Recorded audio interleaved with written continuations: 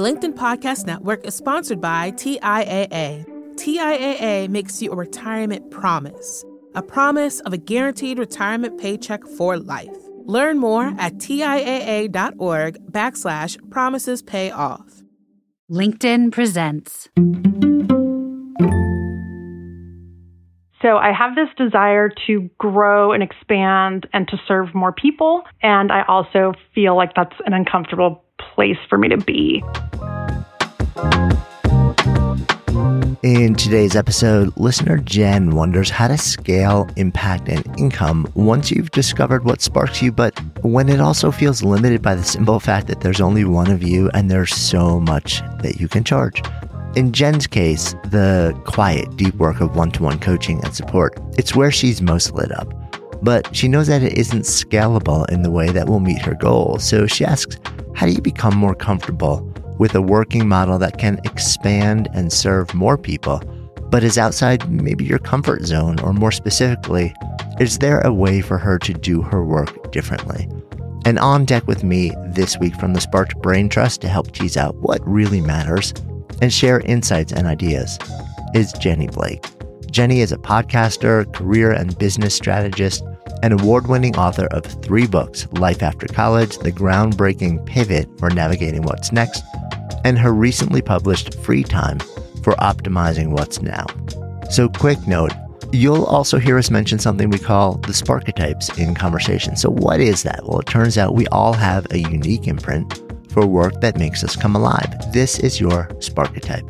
When you discover yours, everything, your entire work life, even parts of your personal life and relationships, they begin to make a lot more sense. And until you know yours, you're kind of fumbling in the dark.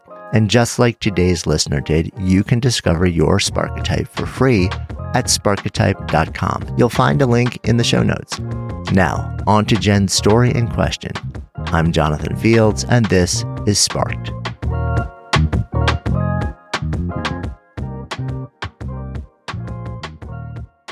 Hi, Jonathan. My name is Jen, and I am a lactation consultant and postpartum doula. And I work in private practice with new families as they bring their babies home. And I've been doing this work for about 15 years, and it's a great fit for me. My Sparketype is the Maven, and my shadow Sparketype is the Advisor, and my anti-Sparketype is the Advocate.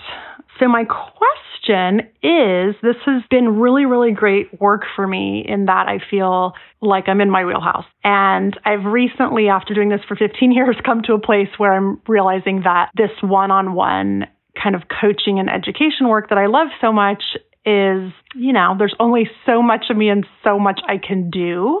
And so I'm looking for a way to scale my business by taking some things online and offering some courses and memberships and things like that. But I am really, really running into resistance and challenge around not being in that kind of one-on-one work or that sort of deep, focused, more quiet place, which is where I'm comfortable. So I have this desire to grow and expand and to serve more people. And I also feel like that's an uncomfortable place for me to be. So wondering, as part of the question of how do I work differently, how do I lean into other parts of my personality and get comfortable there so that I can reach these new goals in my work life? We'll see if I get picked, and if so, I will look forward to your input. Thanks so much. Bye.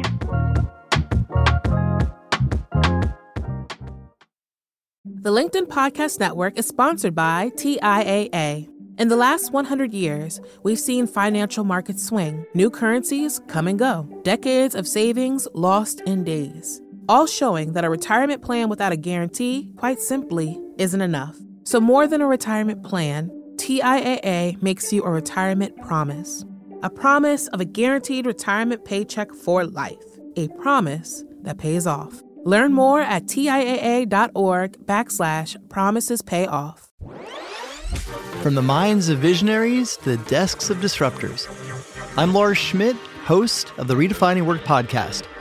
Join me each week as we explore the new world of work through the lens of those shaping it. CEOs, HR leaders, investors, and more. Be a part of the conversation that changes everything. Subscribe to Redefining Work today. Okay, so a bunch of different places that we could dive into this. And just to kind of recap, Jen is a lactation consultant, postpartum doula. She's been doing this in a very, very intimate one-on-one way for a decade and a half now. And her Sparketype, her primary is Maven, which is all about learning, knowledge acquisition, just going deep into being like learning everything for the sake of learning. Her Shadow or runner-up is the Advisor, which is all about creating safety and guiding others through a process of growth. And her Anti, which is the heaviest lift for her, is the Advocate, which is sort of like standing in a position of championing. Doesn't mean that you get to opt out of those, by the way. It's just, it's the way that we are wired. And her question is really around, she's not saying she doesn't love what she does. In fact, she's saying she does love what she does, but she's after 15 or so years, she's kind of looking at like, how do we take it to the next level without losing what makes it so special to her? Is that what you were sort of getting from the basic question?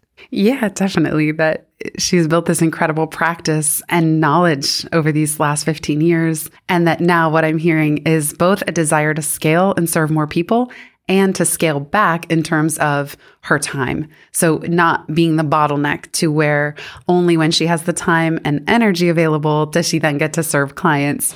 And that can put a bottleneck or crimp on income. So I'm hearing a little bit of both, like a desire to scale back in the sense of her time and effort and do more with less.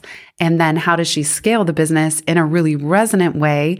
Yes, going to some of her growth edges while also keeping it, as I like to say, joyful, easy, fun. Yeah, it's so interesting, right? Because there are these sort of like two things that create a bit of tension, I almost feel. It's like the desire to scale up income and impact, but at the same time to scale back on direct access and really be much more selective in how, like when you're present with other human beings in an intimate way, you're allocating that energy, which I imagine is a pretty common tension, whether you have your own professional practice or business, or even whether you're, in an organization and somebody is calling on you to figure out how do we scale up impact and income or revenue around a product. And at the same time, you personally are thinking, I also need to protect myself and make sure that I'm sort of like investing in what I want to do.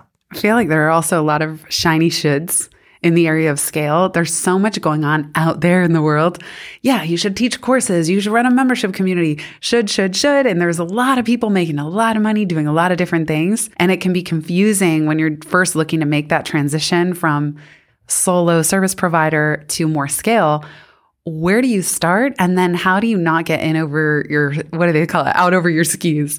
Like what I have found in my business, because I've been at this now 12 years full time and then probably 17 of when it started as a side hustle, that I actually diversified too much. I had too many streams of income. And then every stream of income adds new complexity, new processes on the back end, sometimes team members to support that.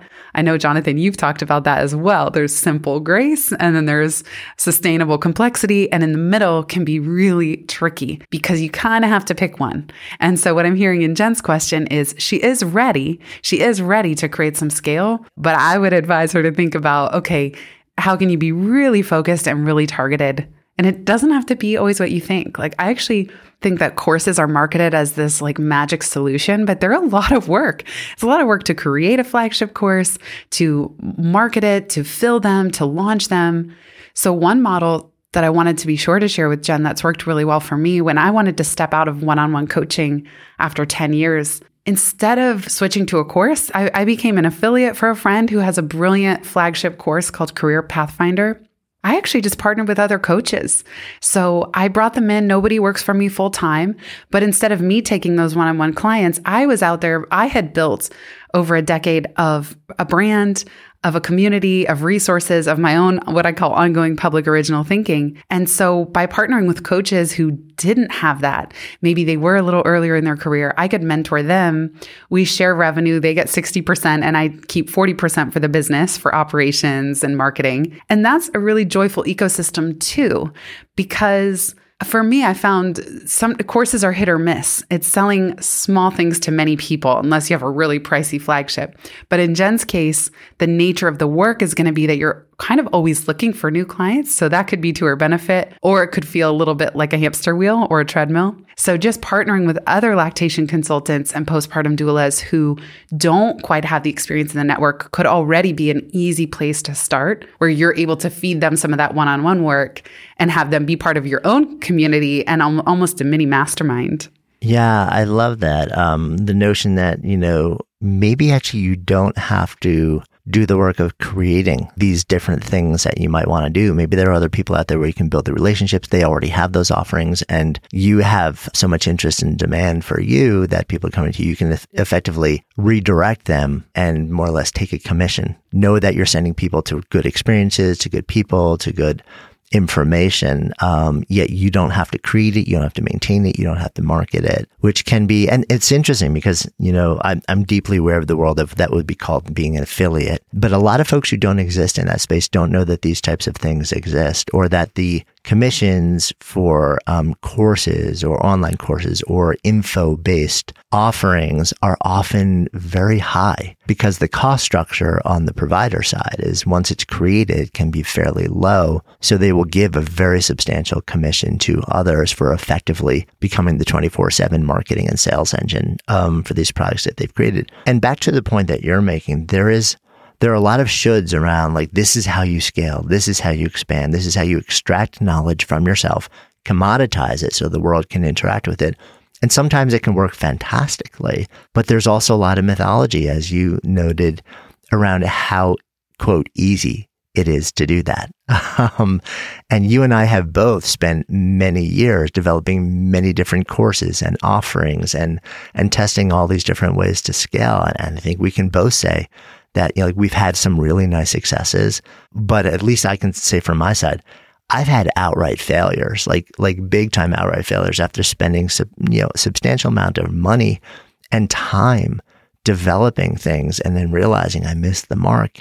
It can be really hard when that happens. So I think if you're looking at that, it's really important to acknowledge the reality and say, like, this may take a whole bunch of iterations and different ideas, and I may have to actually invest a whole bunch of time and resources and not, figure out, quote, product market fit for a while and be willing to still stay in that process, which I think it's just really important to really own that up front, because if you don't, you may just devote yourself to one thing, like offer it out to people, and it doesn't work, or people don't want it, or they're not willing to pay enough for it, or not enough people are willing to say yes to it.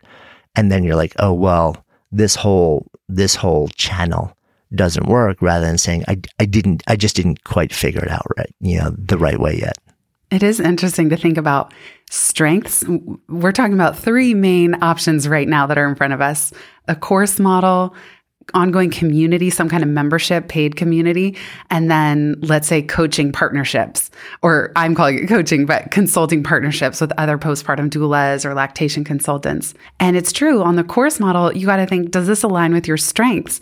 Not just to build it, but to market it and to connect. Who are you going to be teaching? Are you teaching the new parents, or are you teaching the other lactation consultants? Same thing with a membership community. What I do love about a membership model, which I've had a private community for over 6 years now, you're only ever mentioning one thing. Like, you're not on the hamster wheel of creating new courses and relaunching. And I find that launch model somewhat exhausting. Whereas a membership, the value grows as the members grow. So if Jen were to create a community of fellow lactation consultants, there is a tremendous amount of value in connecting them to each other, sharing business best practices, sharing technical best practices, and creating that beautiful space. Whereas Gina Bianchini of Mighty Networks, she says, the best part about a membership or a community is that each person expands the value of the community. So what I like about paid community is that it's like a snowball. It's monthly recurring revenue that over time, the more effort you continually put in, ideally you have more members added than who churn in technical terms or who leave. And that over time, your efforts can start to snowball and grow, but it may be a little slow to start at first. And the thing I wanted to say on the kind of partner model, yes, you could think of it as just referring out, but I actually, with Pivot and Free Time, those coaches are part of our business. And it's a little bit different. So it's not just saying, oh, I'm not taking any one-on-one work, go see Jonathan. And then Jonathan gives me a little bit of a referral fee, a finder's fee. It's actually that my team, we have the back-end systems where we're handling all of the interest, getting people to fill out an interest form, matching them with the coach, handling the payments, doing the customer service. So what's nice about that is that there too, we have clients on a monthly recurring retainer. So Jen could think about, what I would encourage you to think about, Jen, is not just one-off sort of referral fees, but can you name the product that you offer? Even if it's lactation consulting, John Warlow wrote about this really well in Built to Sell, productizing your services. So we offer a 6-month XYZ package. It's billed on retainer, good until canceled, the first of every month. And then when you do have your partner coaches or consultants or doulas, you are kind of handling the back end. And yes, you might bring on a part-time VA or project manager to help with that. But you're creating more value and you're creating recurring revenue for you and the business that's beyond, because it is hard to build a business with just random one-off referral fees here and there. I think that is really tricky. Although, as Jonathan said, when you're promoting other people's courses, there have been ones that I've promoted where I earn $1,000 each time I recommend someone to the course. And in that case, it's a win-win because you're helping someone else fill a flagship course. Hopefully the person you referred to that course is getting a tremendous amount of value, and then you get that nice kickback. But I find those are a little less consistent in terms of the overall business model itself. Yeah. And thank you for that distinction. I think it's because there's so many different variations and ways that you can consider structuring these things. In that case, you have more control and you really can sort of create the nature of the context and the relationship. And at the same time, what you're saying yes to is also owning a whole lot more of the complexity of managing the systems, managing the people. And again, this is not to say that you shouldn't do it. It's just the goal is always to really think about, what am I actually saying yes to? What is the fuller set of things I'm saying yes to, including the complexity of the systems, the management, the people, so that I really understand it. And I'm not deluded or surprised when a couple months down the road, you're like, oh, this is what it really is. And that's not so interesting or appealing to me. So I think it's great. I love that you sort of bring up these alternate models. You brought up a really, really important distinction that kind of glossed over really quickly, but I want to go back to it because I think it's critical in a decision that Jen is going to want to think about, which is, as you think about scale. So she's been doing this for 15 years right now, and I'm sure studying it and apprenticing for more than that. So not only is she, I'm sure, got deep wisdom on the actual provision of the service, but also of how to build, how to actually be this professional in this industry. I don't know if industry is the right word for that, but in this world, in this need. And so there's another interesting choice that you teased out, which is, do I want to scale by providing things that will be in service of families and moms, or people who would want or the actual services of a lactation consultant, postpartum doula? Or do I want to actually scale by creating things that will support other professionals in this space? Not that it has to be an either or, but it's kind of hard in my mind. This would be sort of like what we would call B2B versus B2C. And what I've found, at least in our businesses over the years, is it's really hard to do both at once, because they each take a substantial amount of energy. But so sometimes it makes more sense to say, well, what do I feel more called to do here? Where do I feel like if I can make that happen, it will get me closer to sort of the vision of how I want to be functioning and serving and working these days. Curious what your take is on that. Do you feel like you actually can do them simultaneously? It's a lot. It just exponentially multiplies the amount of work, like you said, the number of plates that you have spinning, the number of systems, process, if you bring in any team members. And as you were describing that, I was thinking, Jen still has a route where, because you're so experienced, Jen, if you were to raise your prices or double your rates, you might be the premium choice. And then you are deeply mentoring two people who sort of come under your wing, and they're the next level. So I think sometimes there's a hesitation to raise prices because you don't want to exclude anybody from your services. But if what you really love is doing this work with clients and not necessarily moving into the more behind the scenes business building, course marketing systems thing, there are also ways to keep that, what Jonathan calls simple grace, and bring two people sort of under your wing. And I say two because one, you risk that they leave and you've invested all this effort. And certainly if you're going to have two, every single thing you teach them about how to do what you do, your Jen method for how you support new parents, they capture it, they document as you go. So if one of them were to leave, you have it recorded. They're not taking all that valuable coaching and mentoring with them. But then you're giving clients an option, and maybe there's three. So maybe, and again, this goes to what Jonathan was saying, that if you want to stay aimed at clients and new parents, maybe there is some sort of self-study version. Then there's one of your mentees. You wouldn't call them that, but they would be your trusted partners. They'd work directly with you in the business. And then there's you. And this kind of takes me to step back a little bit. One exercise I recommend people do is think about your income for the year ahead and try to boil down, let's say your monthly recurring revenue, what you need to take home every month. What's the minimum needed to pay your bills? Nice to have, and then jump out of bed with glee. Whatever that, I like to go somewhere between nice to have and jump out of bed with glee.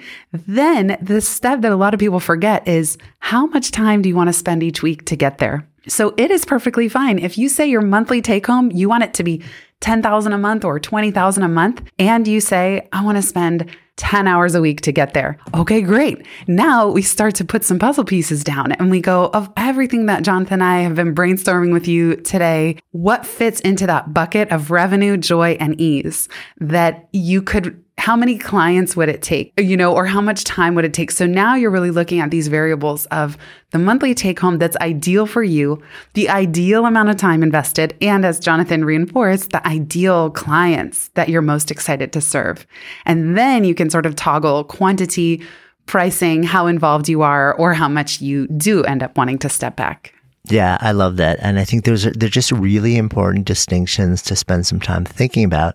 And then, of course, at the end of the day, the truth is you never really know how you're going to feel with any one of these different models until you find a way to test it. And different things are testable in different ways with different levels of investment, So if we take your alternate idea of saying, okay, I'm going to take these two mentees and designate them as my associate lactation consultant and postpartum doulas, and we'll have a bit of a pricing scale where I'm sort of like at a higher price and they're more accessibly priced. You still, I'm sure, to feel comfortable, would really probably end up investing a substantial amount of time in mentoring them and training them, sort of like saying, this is how I do things and how we do things and how I would want you to integrate into what you do if you are out there also representing me in the marketplace. So like how much work would that take to get to that place? Because you can't even test the concept really, and how you can test marketing it. You can create a little marketing campaign and some ads and some emails and some socials to see if you can generate demand for it, right? That's actually fairly fast and easy to test. But what's harder to test is how will I feel about this structure, this type of relationship, this type of sort of like service provision? How will I feel about scaling up in this way? How will it literally make me feel? Will I get on a personal level the nourishment and still the level of ease that I want in my life? Or is this really just going to add too much complexity or too much variability and too much management time? So, and the only way to know that is when you're actually like doing it. So again, you still have to hold yourself open to the possibility that like, this is still a test. This is an experiment. I'm going to step into it. I'm going to hope for the best. I'm going to work, hard to make it happen. And maybe I get a couple months in and it's awesome. And there's some tweaks and changes that I need to optimize around.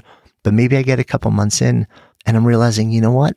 I actually could make this work. Even the market even is willing to pay for it, but it's not making me feel the way that I hoped and thought it would make me feel. And that really matters, because when you invest in this thing called scale, it's not just about how it's affecting other people. It's not just about the money that you're generating. It's about what it's doing to and for you as a human being and the needs that you have and the way that you want to live your life at the same time.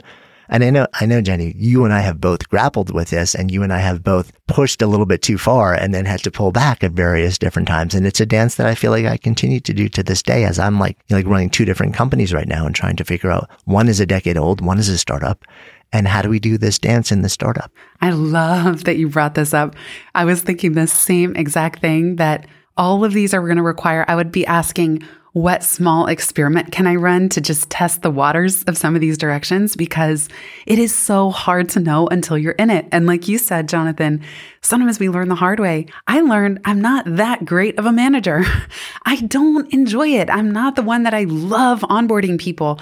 I do it, but that's why I'm so into process and documentation, because it's not my strength. And I expanded my team really quickly, probably too quickly, while launching my most recent book. And then I scaled it back, and I've been so happy since scaling it back and I call it being the all-seeing question answerer and the chief everything officer. So sometimes I think when you're a service provider, there's a risk that you're doing everything. Chief everything officer, you're doing too much. But then when you do grow the team, it becomes just as overwhelming, everybody pinging you with questions all the time. And there are ways to address that. But I find my life so much happier right now with just a tiny, tiny team.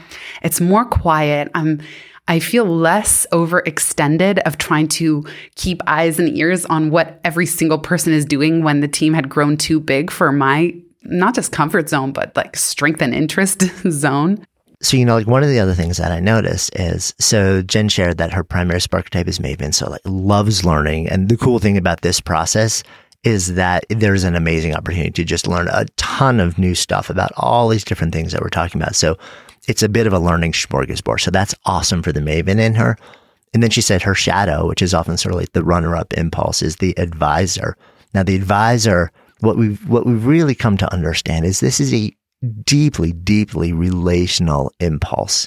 And what can happen in the context where if that is like a fairly strong impulse in somebody, and then they start to think about how do I scale? If it's something that I've been doing on a personal service level for a long time, and I've been developing those relationships and that container and that safety and that trust, and it's awesome. And that's part of what makes it so great. And they start to scale by, again, stripping out information, commoditizing it, and offering it in some way that may, again, give them the income and the impact that they want. But because you're also stripping out a certain amount of the relational aspect of what you're doing, that may lead to a bunch of unhappiness. So you have to be really, really, really aware of how it's affecting your relationships and holding on to a certain number of clients or relational experiences in what you're doing. The other interesting thing is it speaks to something that you shared earlier, which is this notion of, well, one way to do this is not to offer a course or information or something like that, but a community, an ongoing community with a membership. And that is a really interesting middle ground, I find, for the advisor impulse. The Maven impulse is going to be perpetually learning. The advisor then gets to not just say, here's information in an asynchronous way, I may never know you or talk to you, but actually say, no, I want to share insights and ideas and information in the context of a safe container in a conversational, relational way. So I feel like for people with a strong advisor impulse, when that's a big part of your Sparketype, that the community aspect, the membership aspect can sometimes be a better way or a better thing to think about. It's a fun playground for the Maven as well, because you get to share as you're learning in real time in a kind of safe behind the scenes way. That's the other piece I wanted to come back to, was this leaning toward this impulse that Jen's describing, this desire to grow and expand and serve more people. And I just wonder, Jen, who you're envisioning. Are you serving more parents? Are you serving more people in this field or more postpartum doulas? Because the other thing, I know Jonathan and I are giving all these cautionary tales, but it's only because we've been through them the hard way. But really thinking, who is the audience that you envision? If you are in a stadium, in an arena, who's there? Who's in the room with you? Are they your peers that you're most excited to serve next as you grow and expand? Are they new parents? And just who would you be most excited? Because I think sometimes we think about the business model and we go, oh, okay, I'm ready to scale.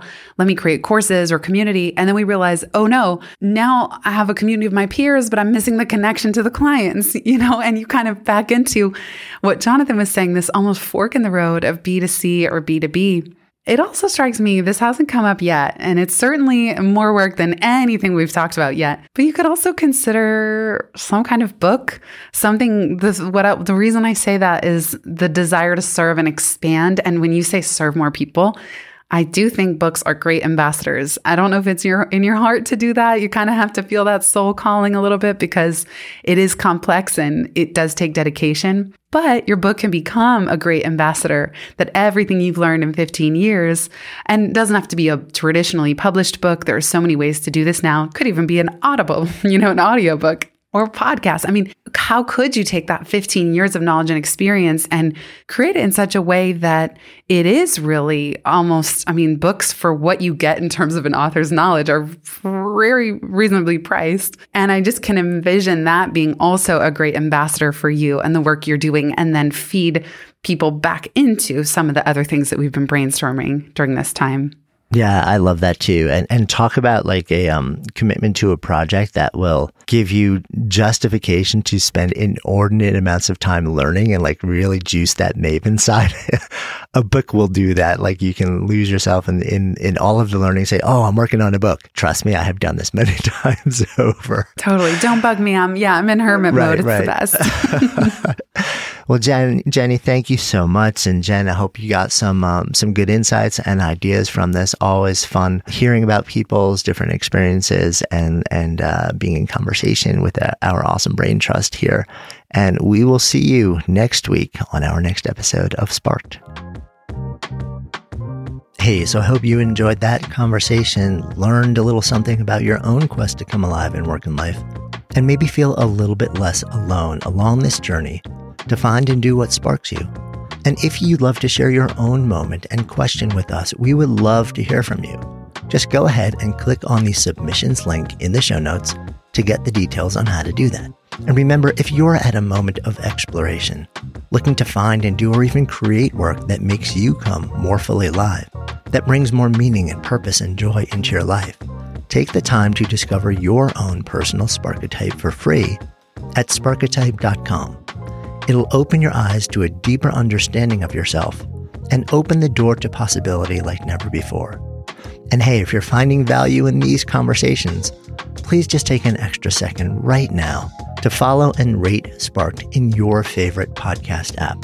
This is so helpful in helping others find the show and growing our community so that we can all come alive in work and life together.